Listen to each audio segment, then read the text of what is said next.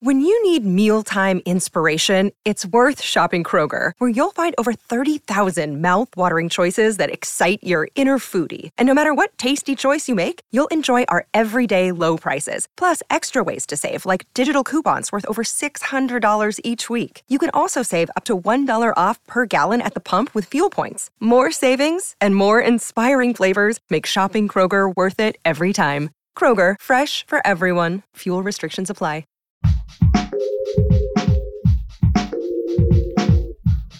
What if you could become a better person, not by working harder, but by taking one small step a day? And not because you're a bad person now, but because there's something inside you that's ready for more. How to Be a Better Person gives you one tiny step a day you can take to be the person you want to be. My mission? To help you live your best life. Hi, and welcome to How to Be a Better Person. I'm Kate Hanley, your host, and I'm also the author of the book of the same name. This week's theme here on the podcast is the inner work of anti-racism. Honestly, I'm not an expert on anti-racism, but I am an expertly trained personal development coach. I know how to support people around doing the inner work and the outer work that's required to make changes. I hope there will be something helpful for all my listeners in these episodes this week. Today's big idea is that if you are committed to doing the work required to become an anti-racist, that is a wonderful thing. And it's so important to start by looking within your own heart and mind. After all, we can't be part of the work to heal racism in the world if we haven't healed it within ourselves. But you don't want to stop there, and you don't want to go it alone. Sharing what you're up to with other people and joining groups that are already doing this work to strengthen their numbers is a vital part of the work. We need anti-racism to spread beyond ourselves, and to do that, we have to link up with other people. We have such a huge opening right now to make some significant changes, but possibility is a door that only stays open so long. This is a concept I learned from one of my former coaches, Lisa Sasevich. You've got to stick something in that opening so that the door doesn't swing shut next week or next month. And that something is some kind of structure that's going to keep you accountable, keep you showing up, and help you add your single stream of energy to a larger river. I have personally found it incredibly helpful to find people who are already doing the work and lend them your hands. It helps you not get stuck in wondering what to do next. I have found incredibly helpful and rewarding to find an organization. The first issue that I got really activated around was reproductive rights. And I found it incredibly helpful and rewarding to find an organization who was dedicated to promoting reproductive rights here in my state and just saying, what can I do? You lead, I'll follow. As states around the country were passing their heartbeat bills and abortion bans, I wanted to do something to help Rhode Island, which is a blue state, get a law on the books that codified the protections of Roe v. Wade into law here in Rhode Island. So I found an organization, the Woman Project, that was leading an advocacy effort, hosting lobby days at the State House, having house parties to write postcards to legislators, stuff like that. All I had to do was show up, and they basically told me what to do that would be helpful. I remember the first time I showed up at the State House to distribute postcards to lawmakers. I was not prepared for the raucous scene there.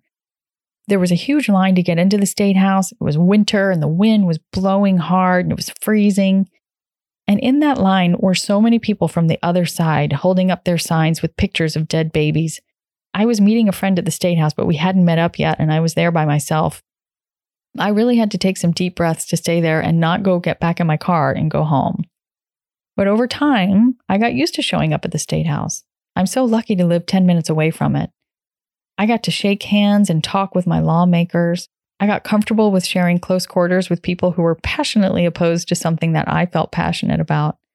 I went from skulking around the edges to being in the mix. And when the bill passed, something that had been introduced each year for the past 20 plus years and had never succeeded, it was one of the most gratifying moments of my life. I will never forget it. And along the way, I met so many people who I now think of as my activist family. Getting involved won't just benefit the cause, it will enrich your life too. You don't have to dedicate your life to fighting racism in order to make a difference, but if you want to have an impact, you can't go it alone. You need a forum to talk about things. There should be one that's more intimate, probably with only white people if you're white, so that you can ask your dumb questions and talk about anything that's causing you personal offense. And you also need a group that's dedicated to creating lasting change. For the smaller forum, you could start an anti-racism book group, or if you're already in a book group, propose that you spend the next 6 months or year reading things that are going to broaden your thinking and inspire you to action. Or you can start a text string with like-minded friends, or take turns hosting gatherings at each other's houses where you can have an open dialogue about race and what's happening in your community, and brainstorm ways you can each support each other. As for organizations, there are so many. A good place to start is the Racial Equity Resource Guide, which is created by the W.K. Kellogg Foundation and can be found at racialequityresourceguide.org. They let you search by state and by issue for an organization that's doing work to create racial equity. Although this list is by no means comprehensive, I live in Rhode Island and they have no organizations listed for us, although I know many exist. So if you go there and don't find something close to you, don't assume there aren't any. You can also take it by issue. If you're interested in criminal justice reform, gun violence prevention, hunger, raising the minimum wage, environmental issues, or education reform, or supporting Black candidates, there are organizations out there that are already doing this work and they need you. They're waiting for you. Every major issue is affected by race. No one person can work on everything, so just pick what you care about and commit to doing what you can. You might surprise yourself how much wiggle room you have in your schedule. That being said, you making commitments you can't keep or extending yourself to the point that you're spread too thin doesn't serve anybody. Have 100% trust in the fact that the right way for you to help exists and that it will enrich your life and the lives of others. Whatever level makes sense for you to get involved, the world needs you now while the door is open. Your tiny assignment for the day is to think through your options for extending your anti-racist efforts beyond yourself. Choose one that's available and makes sense for right now, and take one step toward making it real. Choose a book and send an email out to friends to see who else wants to read it and meet to discuss it. Google organizations or go to racialequityresourceguide.org and find a group near you, and then sign up for their emails or reach out to them and tell them you'd like to help. If you know of a Black candidate running for office in your area, reach out to them on social media and tell them you want to help. Put something in place to prop that door open so that it doesn't swing shut. This is an intense time on multiple levels. If you'd like a little hand-holding and direction on doing the things that help you stay grounded and not freaking out, I've got a gift for you. I compiled all the tips that I included in my 21-day Calm the F Down challenge that I ran here on the podcast earlier this year into a mini ebook that you can download for free. All you have to do is go to katehanley.com/calmdown and input your email address so I know where to send it. I promise to keep your contact information confidential. Thanks for listening to How to Be a Better Person. Our theme song is Left for Deadish by Junior85. The podcast is mixed by Sound Advice Strategies.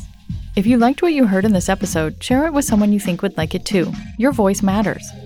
Also, How to Be a Better Person has an official newsletter that sends the past 7 episodes, a sneak peek of the week ahead, and one well-chosen meme to your inbox every Saturday morning. Sign up at beabetterpersonpodcast.com and click on Get Podcast News. I also love to hear from listeners. I love it. Send me an email by clicking on the Contact Kate button at beabetterpersonpodcast.com. Tweet me at KateHan, KateHan, or find me on Instagram at Kate Hanley Author. I look forward to connecting with you.